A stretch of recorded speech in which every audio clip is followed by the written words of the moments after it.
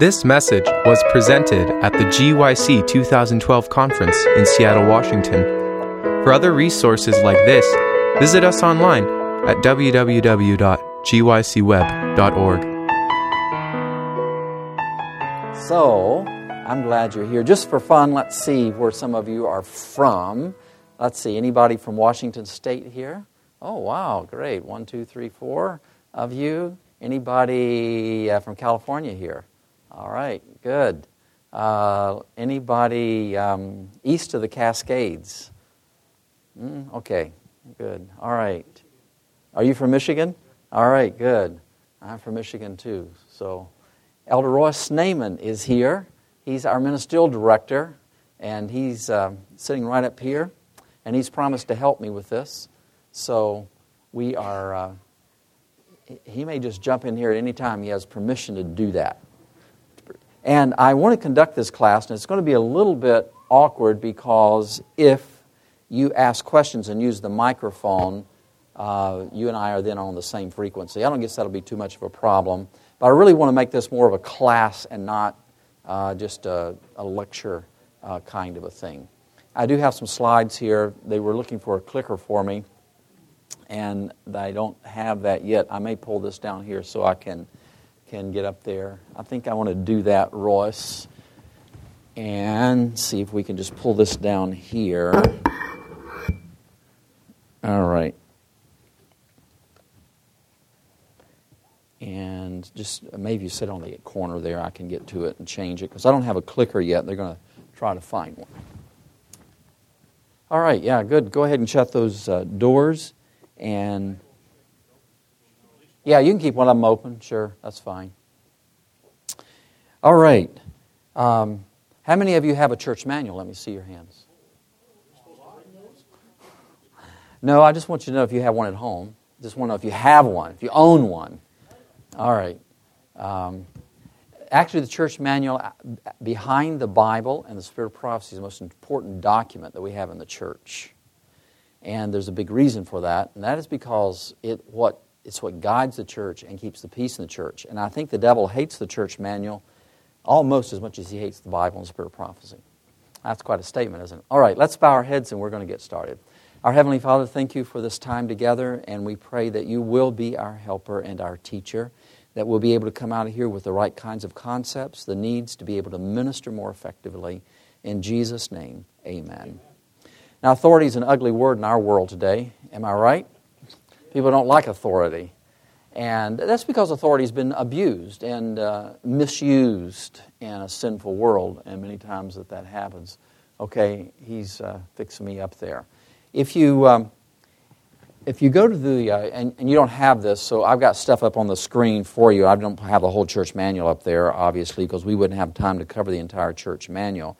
But the first part of the church manual starts out and asks a question, why a church manual? One of the big debates in the early Adventist church was whether we should have organization. Why do you think that people in the early Adventist church did not want organization? In fact, they resisted it for, oh, you got one. Bless you. All right. Terrific. Let's see if this has a pointer. Yeah. Oh. Okay, so we just stay with this? All right. The right moves me ahead? Yeah, good. Hey, you guys are going beyond the call of duty. Thank you so much. Appreciate it. All right. So why do we need a church manual? And why was there so much resistance in the early church against a church manual? Why? Anybody want to take a yes? Yes, Ron. We were afraid that we would run to the manual as opposed to the Bible for direction. Yeah, I think that did serve out. The other thing is, yes. Well, but they were worried about following the traditions of men.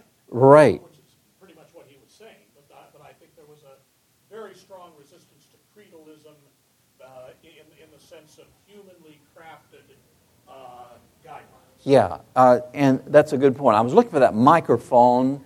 Did you put that back? Is that up here? It's back there? Because the way I'm going to conduct this class is not have a question and answer at the end of it, but try to get some comments and maybe your questions as we go along. And it's nice we have a little smaller group, so it makes it a lot easier. If the whole room were full, it would be very, very difficult to do that.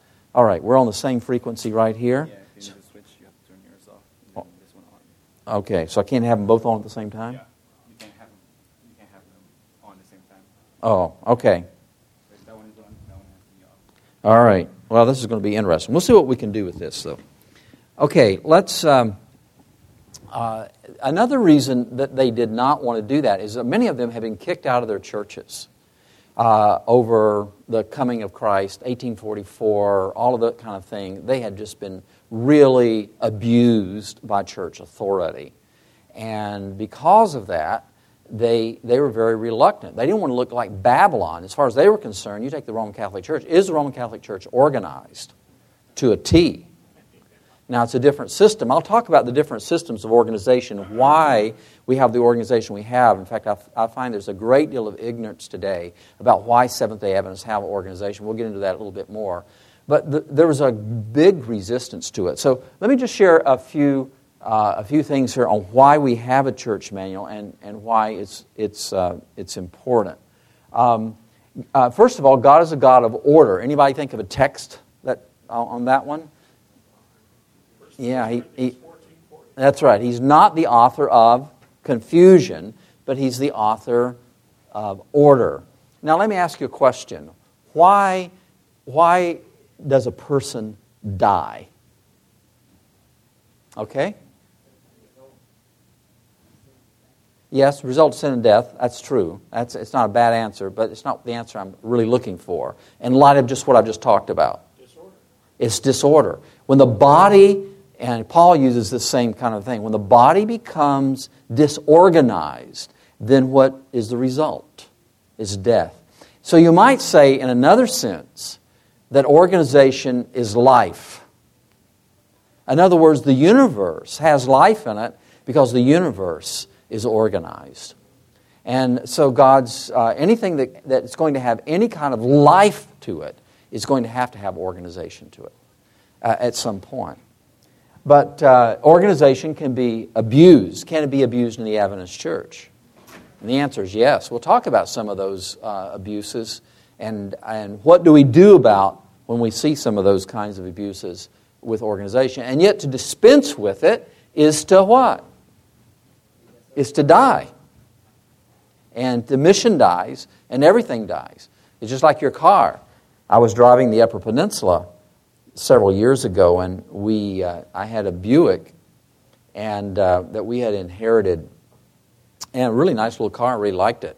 And all of a sudden, somewhere 15 or 20 miles from St. Ignatz and the Big Bridge. Anybody been to Michigan and the Big Bridge? Some of us know about the Mighty Mac. At any rate, the thing just quit. Just no sign of trouble, no warning, just quit. And I thought, well, this is strange. So I finally had it towed in. Found that it had actually broken a camshaft.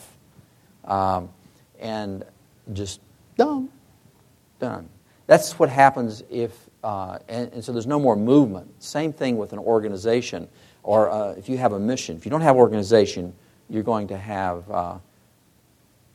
you're going to die. That's just the bottom line. Order, in one sense, is life.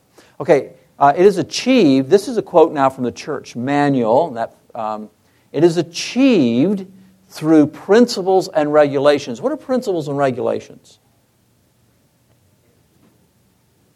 The rules by which we guide ourselves and live by. Am I right? One of the rules is, if you want healthy teeth, you brush your teeth. If you want really healthy teeth, you floss them. Is that a rule or a principle? Yeah, I think it is. It's a principle of hygiene. The application is the toothbrush and the dental floss. So the church is the same way. It's achieved through principles and regulations that guide the church. This is when it uses the word church in the church manual, the big C, it's talking about the church in its big sense. It's not talking about your local individual church, although it would be true for that. It's talking about your church, the church in the big sense. Is achieved through principles and regulations that guide the church in its internal operations and in the fulfillment of its mission to the world. It needs order, rule, and discipline. And that's why eventually we got a church manual. Let's see here what, in 1875, a little quick history here. In 1875, Ellen White pointed out, and this Church of God is in constant peril. And we might ask why. Satan is seeking to destroy the people of God. Well, we know that. And one man's mind, and one man's judgment is not sufficient to be trusted. By the way, who was the most important mind about that time? Well, this is 1875. James White is dead at this point. I'm not sure whether who the person is, but there were three people basically that were running the Adventist church. And she said this is a consolidation of power, and the testimonies kept getting more stringent, and that this has to be changed. So you can't just have one person judgment. It's not sufficient to be, what's the word? Trusted. Anybody want to give me an example of that in modern times with another Sabbath-keeping church? Yeah, the Worldwide Church of God was basically a one-man ruled thing. He died. The person that took his place went into apostasy over the Sabbath, and the whole thing imploded. You think the devil would like to do that with the Adventist church? He hates this church. He would do anything to destroy this church that he possibly could.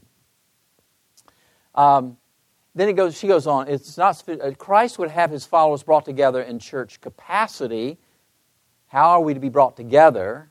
Observing order. You know, there are just some free spirits today that say, "Oh man, let's just get together. I mean, Jesus is all we need. Let's just get together and have a." But you really can't function in fellowship that way. How many of you had Christmas gatherings at your homes? Some of you, and most of us probably did. Let me ask you a question. Was there any organization that went into that?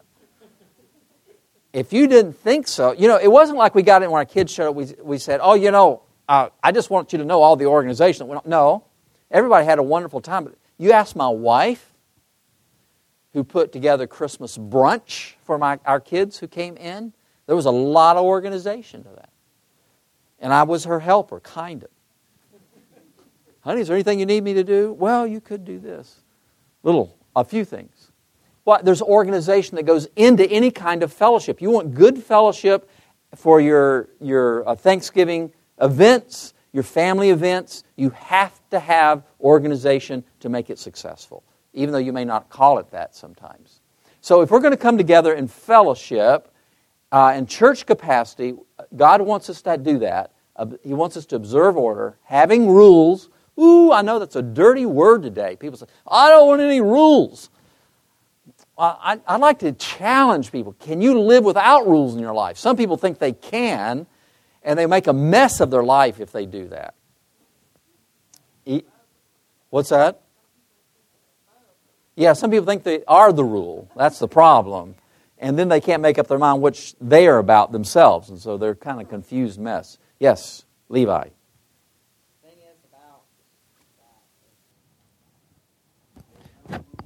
Okay, I'm going to try this, see this work. Okay. If there's no rules, then there is going to be no law. And if there's no law, there is no organized obedience. And if there's no obedience, then it's over. Yeah, it goes away, doesn't it? All right, let's just go right back here. Having rules and discipline, and all subject to one another. Now, there's the other part. There is a tension in Christian organization that is unique. And we're going to talk about in a little bit about the authority of the church. But this authority is held in a different way than the world does it. Jesus looked at his own disciples who were constantly jockeying for position, and he said to them, you don't get it. Now, these are my words. He says, you don't get it. He says, that's the way the Gentiles do it. They have their big men. They have the big chief. And then everybody else bows down. He says, you don't understand. That's not the way it is in God's organization. In God's organization, we are all servants. Wow. And the greatest leader will be the greatest servant. Do you know why Jesus will be the most exalted being in the universe? Is because he became the greatest servant. So there's this tension. So sometimes we can read this first part about having rules, order, and discipline and forget the second part is just as important, all subject to one another, esteeming others better than themselves. There is the 2 points. I have a friend, Dr. Leroy Moore. Anybody know who Dr. Leroy Moore is? If you haven't read his books, he was at our camp meeting. He held a class on the power of humility. And he probably had more influence in our camp meeting. We had a lot of wonderful things going on there than anything else. He's also got a book out called The Culture Wars, and he has two guys with boxing gloves on the front cover. And if you haven't read that, you've missed something. In that particular book, he talks about truth being elliptical and not just a center circle. In other words, some people think that truth is just a circle with one dot in the middle of it. And he says usually, most of the time, it is an elliptical circle like this, and it has two dots that are held in tension. I'll give you an example right out of life. Marriage. Are men like women? Are women like men? But even though they're different in many ways, it is that cooperation, that held in tension, that makes the home a wonderful place that it is. Understand what I mean by that? Yeah. But it's like law and grace. You can't do away with law and you can't do away with grace. It's not 50% of one or 50% of the other. It's the way they work together in order to affect our salvation. Can't do it without one or the other. So this is one of those things where you have that tension, where you have order, rules, and discipline, but then you have the other side of that point is being subject to one another, esteeming others better than themselves. And I hope you get that picture, because that picture is going to come all the way through our church manual, I think, in a beautiful way. Sometimes it confuses people. In the kind of position that I hold and Elder Snaman holds, who's our ministerial director, people come up to us and they just want us to fix it. It's almost like some people, not everybody, think that somehow we're kings. And if we just give the order, it will be done. And the church doesn't work that way. Now, we have influence. There's no question about that. All of you have influence.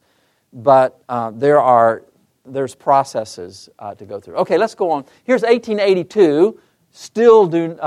We still don't have a church manual in 1882. The GC session voted to prepare a set of instructions. GC session in those days was meeting every year. So I can kind of give you a little feel for things.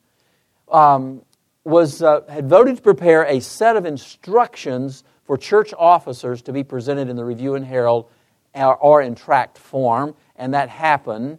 In 1883, interestingly enough, 1 year later, the GC session rejected a church manual, fearing it would formalize the church. Now, this is going to be interesting as to why they rejected it. Here's the quote: "Formalize the church and take from its pastors their individual freedom to deal with matters of order as they desired." So tell me what's going on here. I think I know what's going on here, but it's a process that we have to go through. Okay, Levi. What they're afraid of is that it will make it so that the pastors can't say or do as they feel. They can't go as their conscience dictates. Well, here's what's happening. The Adventist Church, at this point, is kind of congregational and kind of not. And we're trying, it's just like the early church. The early church did not have all of its organization put into place when it started. But as it grew in numbers and influence, then you have to add organization layers to that, or you have to add organization components to it. Same thing is happening in the early Adventist church. Organizational components are not coming together all at once. Pastors are in charge, ministers are in charge of these churches, and they want to be in charge of the church, that church that they have. And so they're a little concerned about that it might mess up their work. 1907, so we're quite a few years down the pike here, 1903, we're 24 years later, that's quite a bit. J.N. Loughborough published a book entitled The Church, Its Organization, Order, and Discipline. This was the forerunner of our present church manual. And it covered a lot of the kinds of things that we have in our church manual today. 1931, well, we're still another, 20-some years. The GC committee finally votes a church manual. The GC committee voted to publish a church manual, J.L. McHaney? Is that place? McElhaney. It's a good Scottish name. Later, President of the General Conference prepared the manuscript, and it was published in 1932. So in 1932, we have our first church manual, but there's a process that's been growing. The church is growing, its institutions are growing, overseas is growing, and they just have got to have something to guide the church. The opening sentence of that first edition is important, and here's the opening sentence of that first edition. It is becoming increasingly evident, and the word increasingly, evident that a manual on church government is needed to set forth and preserve our denominational practice and polity. Let me go to this word preserve. This is again coming from the church manual, page 18. Note the word preserve. This was no attempt to suddenly create and impose upon the church a whole pattern of church governance. Rather, it was an endeavor to first preserve all the good actions that have been taken through the years and then add rules required by the church's increasing growth and complexity. Is the Adventist Church a complex organization? You ever think about this church and what it's accomplishing and what it's doing? It's just absolutely amazing. There's no church like it on the face of the earth, organized the way that we're organized. No church like it. Now, I didn't say it didn't have warts, and I didn't say that it didn't have areas that it can fix, but I'm telling you, it's an amazing thing, really, when you look at it in its big picture. Okay, let's talk about the authority of the church manual. The church manual has this function, and I'm going to go through them here. It describes the operations and the functions of local churches. Does that affect anybody in this room? All of us.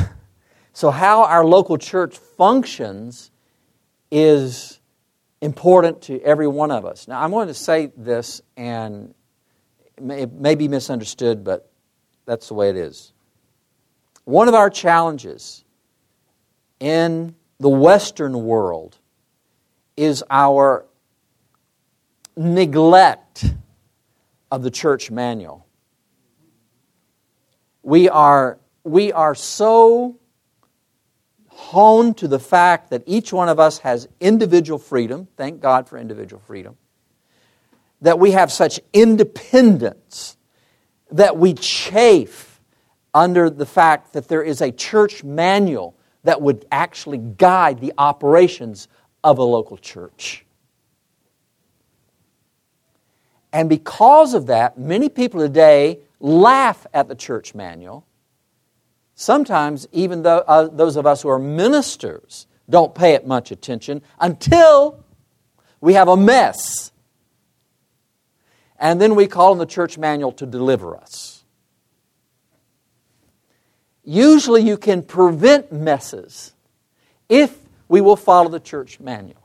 Now I'm going to get into, I'll get into the nominating committee process. Have you ever heard anybody make fun of, why in the world do we have an organizing committee, and the organizing committee elects the nominating committee, and the nominating committee then nominates the officers, and then that finally comes to the church. Why do we need that organizing? I'm not going to tell you today why you need an organizing committee, but I will tell you before we're done. I saw a hand back here with a question.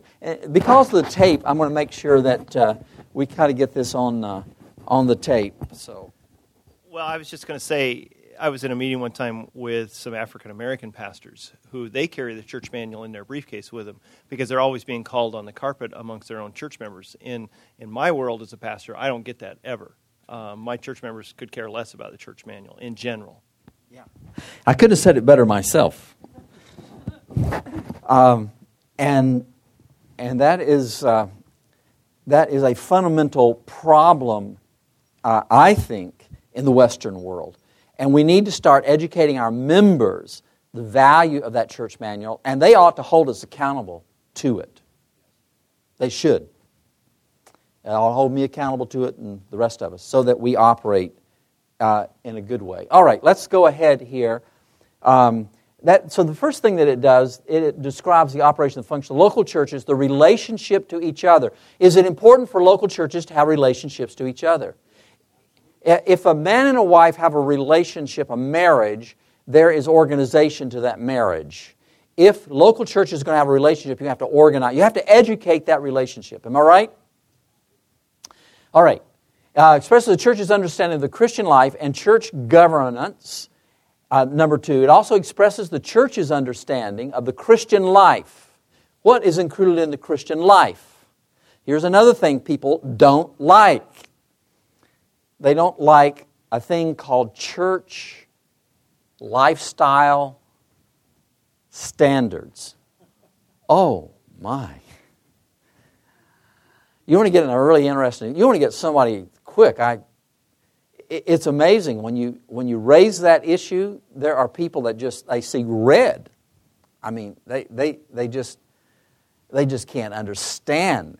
I'm going to get into some of that here, and we're going to talk about lifestyle standards and how they fit within the life of the church, because the church manual does that. So these are the 2 areas. First are the operation of the functions, how we relate to one another, and number 2, the church's understanding of Christian life, church governance, and discipline. Church. How many of you just love the subject of church discipline? I didn't think you would raise many hands that way. But let me tell you something. We're going to get into church discipline in this class. And I want to tell you that no church can survive and carry its mission without appropriate church discipline.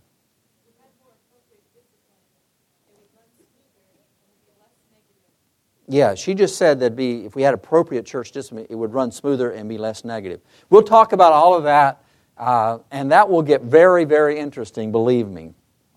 All right, let's go on to where I'm at here.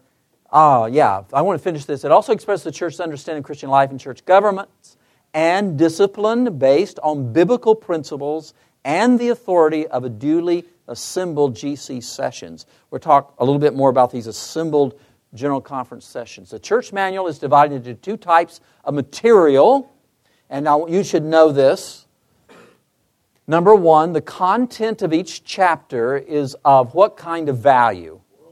Worldwide. I want to underline that is what makes us what we are. We are not kept together by a pope.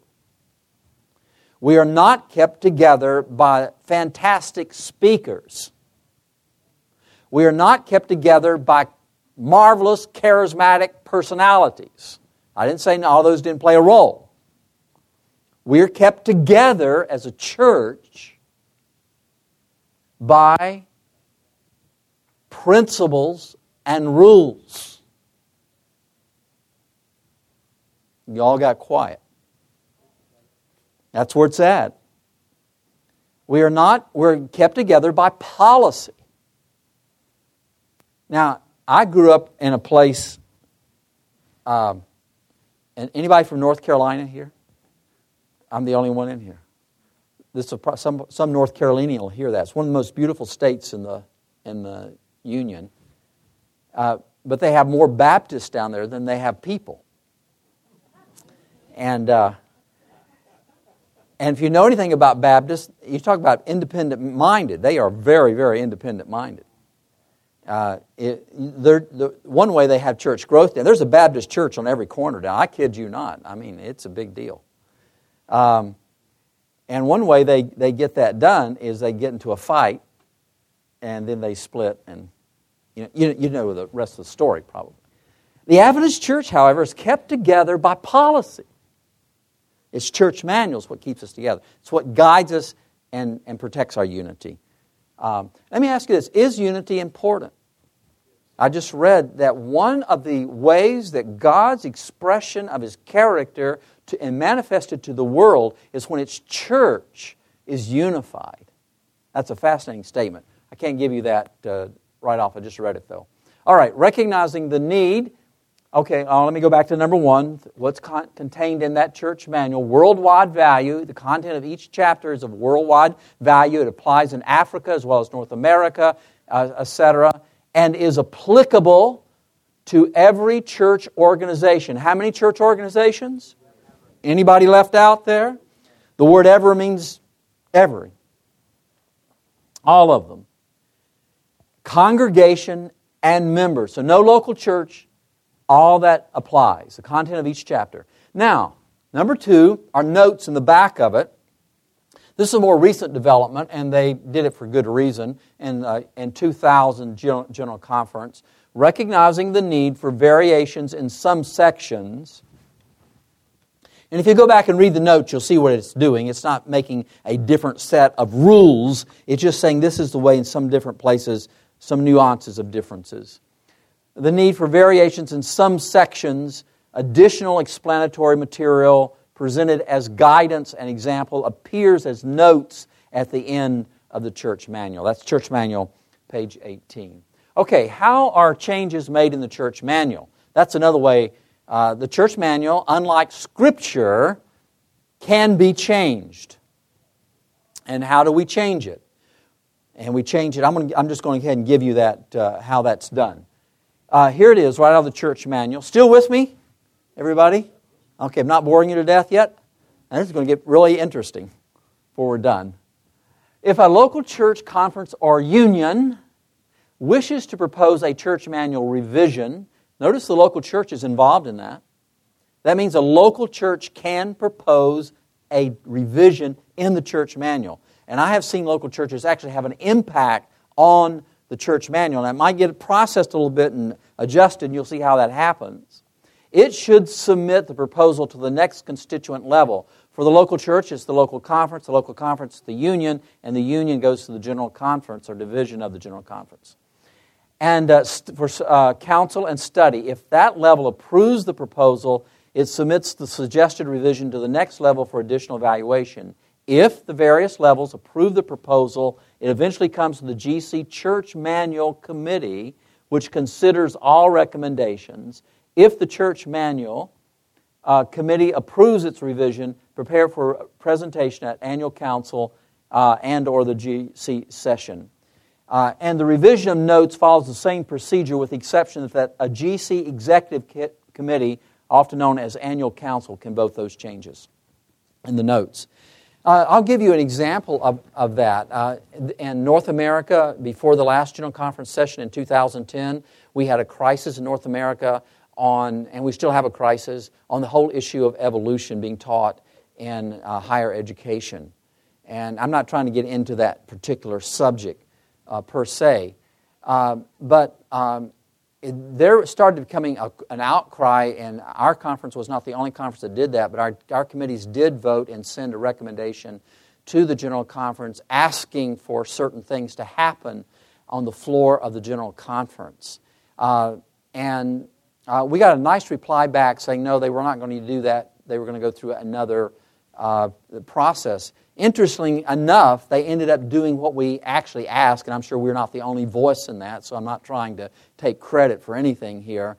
But they actually ended up voting a statement on the floor of the General Conference that backed up our position and clarified any misunderstandings as to where we stood on a 6-day literal creation of the earth and our position on that. It also asked for higher education and so forth to sponsor and teach that. And it also said that they also took an action between that General Conference and the next General Conference. They're going to revise number 6, and they're going to make it more clear as to what we mean when we talk about creation. So there's not going to be anybody that can play games. Now, most of us thought when we read 6, we didn't have any misunderstanding about what we thought it said. But some other people evidently thought that it gave them license to actually introduce what people would call today theistic evolution.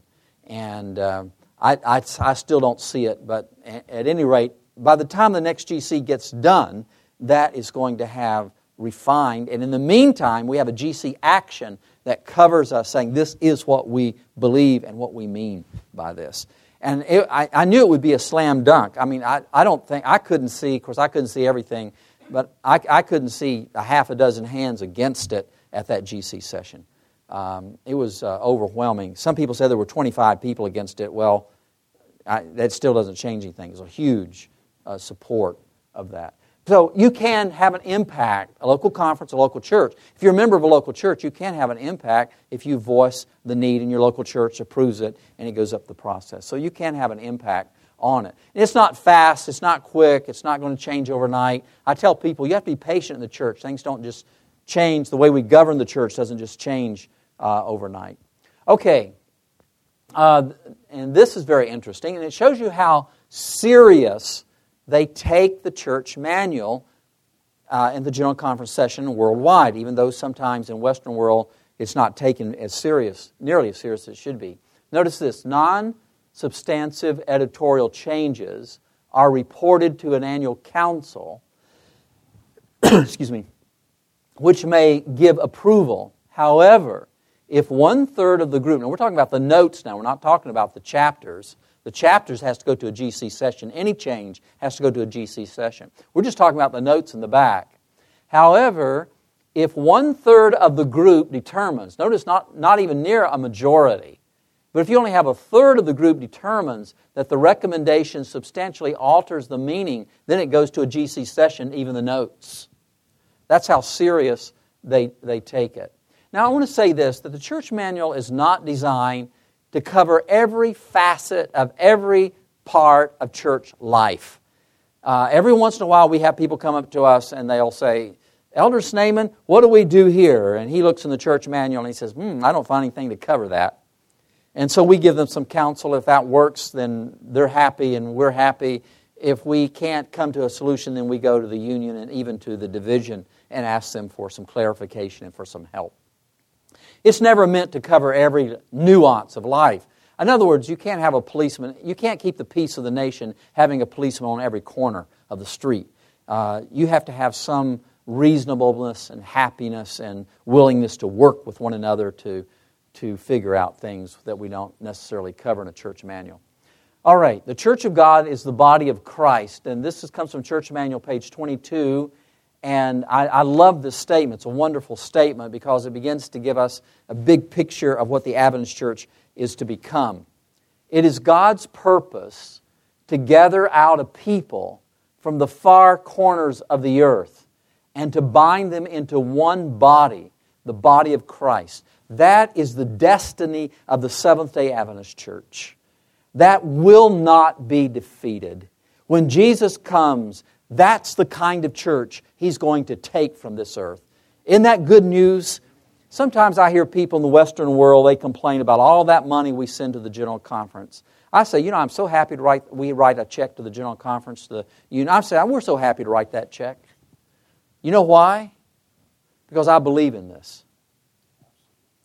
When you give your tithe, and a portion of that tithe has an impact around the world, keeping this church together and keeping its mission going, brothers and sisters, we ought to rejoice. In fact, I say this to people. I say, hey, isn't that what you wanted? When you go to a General Conference, and now, there's some complaints sometimes that the North American division, I shouldn't use a specific division, when some divisions get outvoted on whatever the issue might be, there are some complaining that say, oh, and I said, wait a minute. Isn't that what you wanted? Didn't we want a church from all over? Did we start this thing just so one division could control everybody else? Isn't that why we sent our missionaries at great cost and sacrifice? Isn't that why the graves dot Africa and they dot Asia of our missionaries? Sometimes we buried their little kids. A couple of years ago, I met a beautiful young couple. They had 2 little children. They just lost one little 2-year-old boy in a country where malaria was horrible. And I sat there and stood there with them and hardly knew what to say when I thought about the sacrifice they had made. And it really bothers me when I hear people complain about the fact that we now have a world church and the world church is in charge. It bothers me when I hear people say, well, we just ought to go our own way. What? That is contrary to Christ Himself.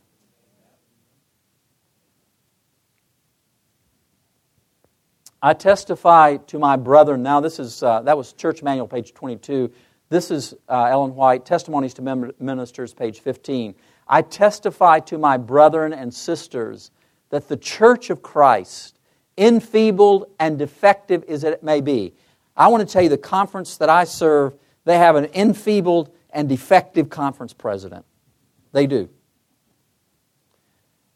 I don't think that we have a church that we couldn't say that about every church that we have. And they're wonderful churches. They're marvelous churches. But we all are enfeebled and defective. Are we not? But notice this next part. It's amazing. I testify to my brothers and sisters that the Church of Christ, enfeebled and defective as it may be, is the only object on earth on which He, the Lord, bestows His, what's the next word?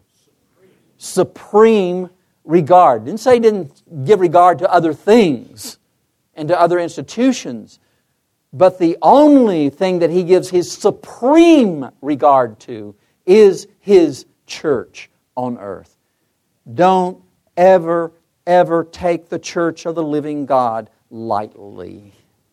Defective and enfeebled though it may be. It's a privilege to be a Seventh-day Adventist. I don't think we understand the treasure that we have as Seventh-day Adventists. We just have a treasure in this church, and I praise God for it. Now, here's a warning from the same chapter. You could take that last one, and people would say, okay, whatever the church says, I salute and I'm done. You could go down the road of Catholicism.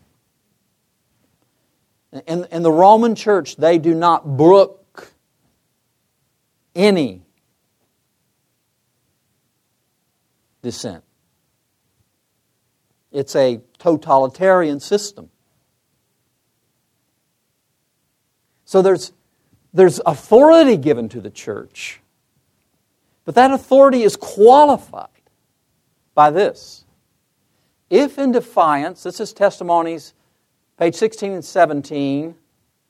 Testimonies to Ministers, page 16 and 17. And it's also in the Church Manual, page 23 to 24.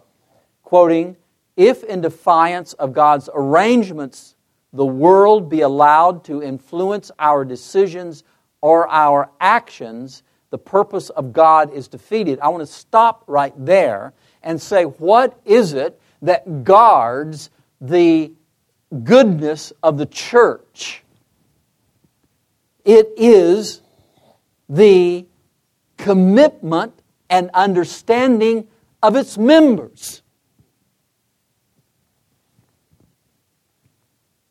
And if its ministers don't teach like they're supposed to, then the members will help to render the church unfaithful at some point.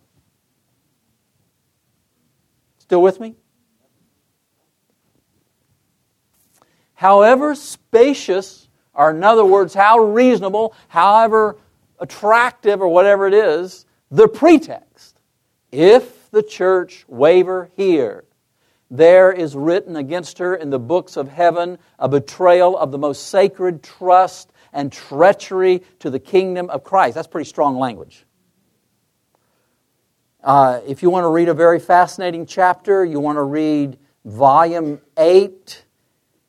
I think the chapter is called Found Wanting. Shall we be found wanting?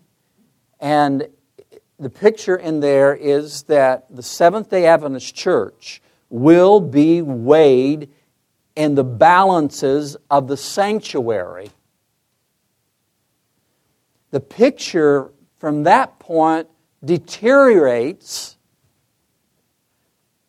and then it ends with hope. Aren't you glad for that? I think most people know that Ellen White predicts a shaking in the Adventist church.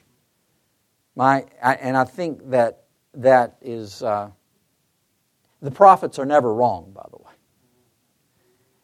But the chapter that I'm just talking about ends with saying that there returns a spirit to the church. These are my words. You can read it for yourself. returns a spirit of intercessory prayer, and that God returns and heals His church. Isn't that good news? So the church is going to come through. No matter what difficulties we get into, the church is going to come out of this, I believe, by the power of God. But we all have a part to play in that. So that's a pretty strong statement. She says to the church, the church is firmly and decidedly to hold her principles before the whole heavenly universe and the kingdoms of the world. The church is firmly and decidedly to hold her principles. What are our principles? Well, they're contained in that church manual, and we're going to talk about those. I said some of you have joined us. We're going to talk about that as we get into the week and what that means by that. Okay, organization authority. Some have advanced the thought that as we near the close of time, every child of God will act independently of any religious organization. But I have been instructed by the Lord, I'm glad she's put this in there, that this work, there is no such thing as every man being independent. How many of you ever heard somebody say, well, you know, when before the Lord comes, there's not going to be any conference. I've had people walk up to me and say, you know, you're not going to have a conference any longer. You're not going to have, the churches aren't going to be there. He says, you're not even going to have a telephone when you get done. So how in the world are you going to stay organized? I said, well, we're going to stay organized. Well, yeah, how are you going to do that? I said, well, there's a problem that in your theory. And your theory discounts the Holy Spirit. And the last time I checked in the book of Acts, if God wanted somebody to be moved somewhere, the Holy Spirit could just pick them up and move them. Yeah, that is the truth. Hey, listen, forgive me just a second. The whole thing is being set up right now for the mark of the beast and the entire. I don't think Adventists even understand what's hanging over our heads. I don't think we understand where we're headed here. And I'm not, I praise God for the Constitution of the United States and for the great freedoms we are supposed to have. But the government today is reading probably all of your emails by computer, all your phone calls. You will not make a phone call out of the country they probably don't read or listen to. All these are very powerful computers, and they are set up. And even Google. Ever see when you go on Google, it pops up on the right-hand corner, it says Google recording? They're recording every move you make. And if you don't think they're following you on your smartphones, mine's on right now, so they know where I'm at. And I've heard people say, oh, why worry about it if you're not doing anything wrong? This is a little side trip for the religious liberty people. If you're not doing anything wrong, why worry about it? And my response is, duh. Do you think everybody in government is nice? You think everybody in government is wonderful? I mean, just look at history. The reason the United States set itself up for some privacy was because you couldn't trust everybody in government. Now, we have a wonderful, by and large, government and its great principles. I'm glad to be an American, aren't you? Most of us in this room probably are. And we're grateful for the principles. But things, because of all the stuff that's going on, we have changes in the way people think. And today, believe it or not, there are laws in the books that if the government decides to declare you an enemy of the state, they can pick you up, you'll disappear into a CIA gulag, and they never have to let you surface again. That's on the books right now. Now, I've gotten off the subject a little bit, but what I'm trying to tell you is this, that despite everything that can be put, the church will not become disorganized. That's going to be amazing, isn't it? And the picture is that the Lord Jesus Himself comes down and actually leads His church, and she says there's going to be nothing like it on the earth when Christ is leading His church in a way like He's never done before, and you've got the rekindling of persecution, that combination will be an amazing wonder to the world. So you had a comment here. Yeah, and okay, let me get it here so I can get it. The statement that you're quoting there is also in Volume 9 of the Testimonies, page 258. And the significance of that statement is that it was delivered before the General Conference session of 1909. Ellen White delivered that statement in that context. And why is that significant? Because there are those who mistakenly believe that in 1903, the General Conference structure that was adopted, the centralized structure we have today, supposedly was contrary to the counsel of Ellen White. Some of you have probably heard that theory. And the idea being that at that particular point, Adventism supposedly went into organizational apostasy, and God was no longer speaking through the church organization. In that statement, which is titled The Spirit of Independence, by the way, in Volume 9 of the Testimonies, page 257 to 261, she reiterates the fact that the General Conference in session is the highest authority, and that its actions are to be respected, and that there is to be no breaking down of the lines of divinely established authority. So that clearly indicates the structure we have today bears the superscription of the Lord. Yes. And that brings me to another point that maybe is a good time to bring out right this very moment. Why is it that we have the church government or an organization that we have? I'm going to answer the question this way. And I hope you won't forget this. Your theology gives rise to your mission. You with me? And your mission gives rise to your church organization. See, my dear friends where I grew up and have many friends, relatives even there, none of those churches have a vision of Revelation chapter 14. Every nation, tribe, kindred, tongue, and people. You talk to Seventh-day Adventists, and they will tell you they understand that we're called to give a message to every tribe, nation, and tongue, and people. By the way, the Sabbath morning, both of those sermons this morning, if you heard the early sermon and you heard the Sabbath sermon, you ought to praise God we got preaching like that going on in the Adventist Church. That was very powerful preaching, and I praise God for it. But so that's why we have to have a worldwide organization if we're to carry out our mission of into all the world and every tribe, nation, kindred, and tongue and people. And that mission has, because of our theology, our understanding that the gospel has to go to the entire world. Now, when you say, okay, if we have a worldwide mission, then what form of church government do we take? Well, you've only got about 3 choices for church government, period. The first choice that I'll talk about is the Roman Catholic model, and that's a monarchy system. The Adventists would never accept that. Why would we never accept it? Because of the Bible. Am I right? And we talked about it earlier, what Jesus said to His own disciples who were trying to set up a pope system behind His back. And He had to help straighten them out there. So Adventists will never accept that. It can't be a congregational system, because a congregational system will not give you a vehicle by which you could go into all the world. Am I right? You can't drive that truck into all the world. So the only one that you have left is a representative form of church government, and that's what we have. Now, I was at a certain meeting, a big, important meeting some years ago that I will not identify because I'm not trying to identify individual. But this particular individual, well, let's just leave it. It has a lot of influence, put it that way. Not the general conference, not a general conference officer, not one of those folk.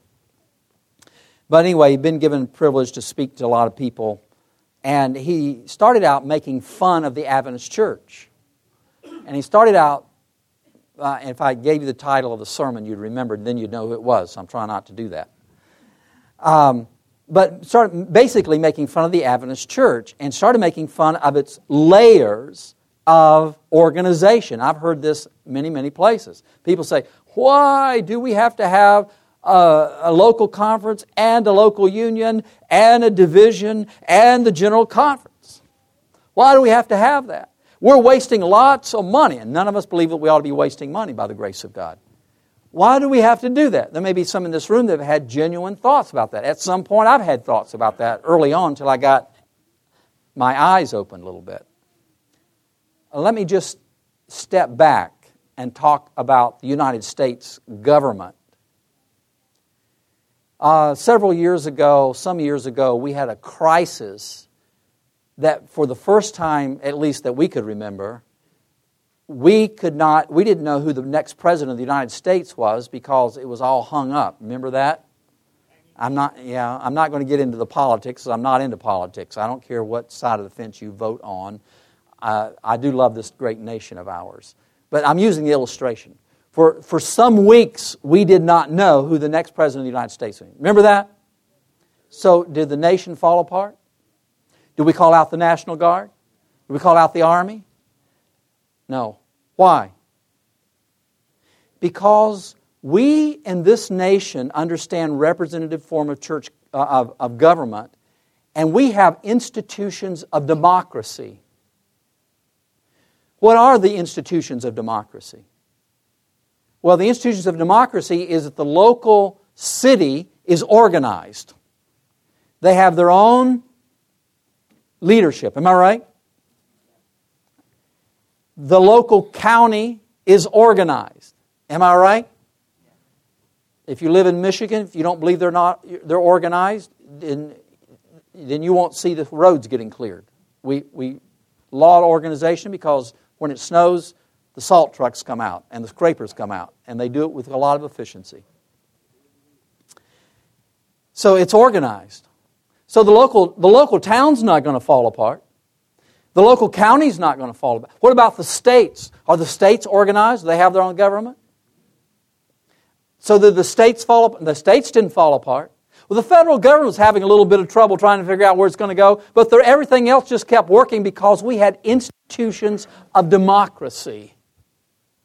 Now, I tell you, you try to put up that against other nations that I will not name right now who've tried to switch from dictatorship into some kind of democracy, and the least little thing will upset them because they do not have institutions of democracy.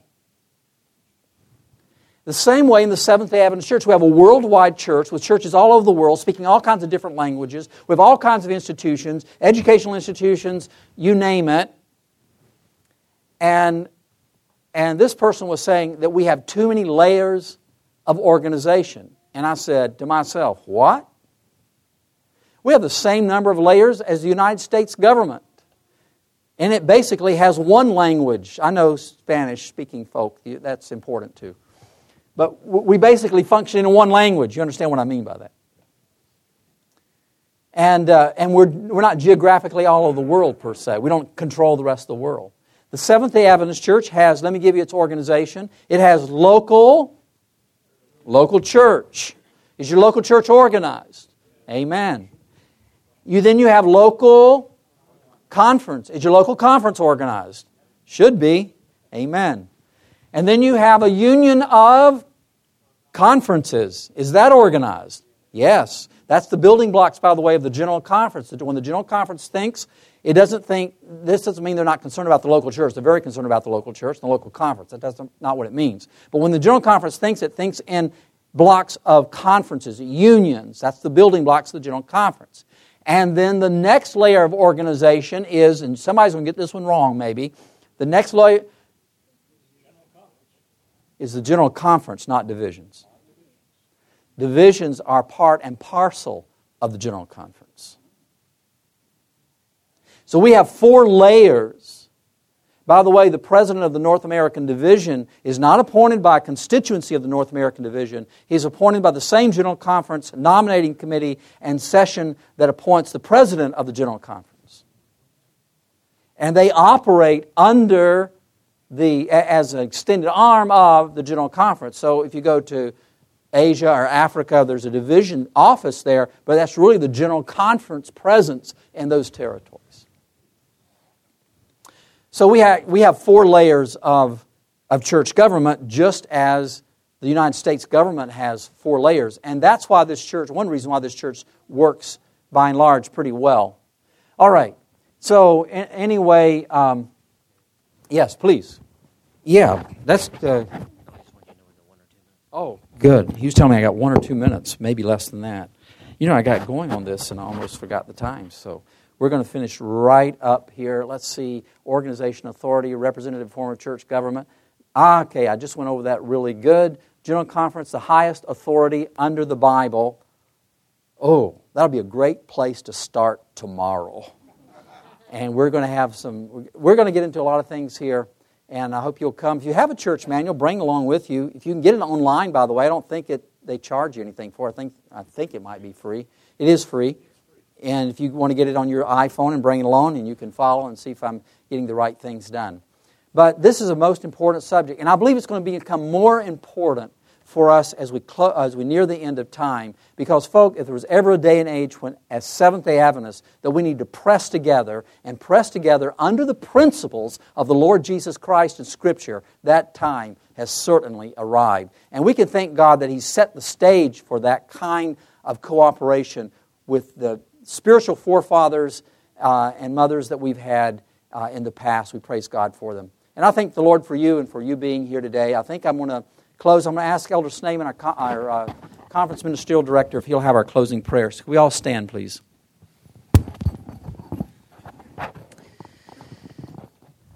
Father in heaven, we thank you for being with us today, and we are truly grateful for the fact that you've not only blessed us with an understanding of Scripture, but you've also given us a scriptural understanding of organization. And I pray that as we continue this time together today, that you'll bless our time, the Sabbath, and that you'll bless the rest of GYC as we work together and study together. In Jesus' name, amen.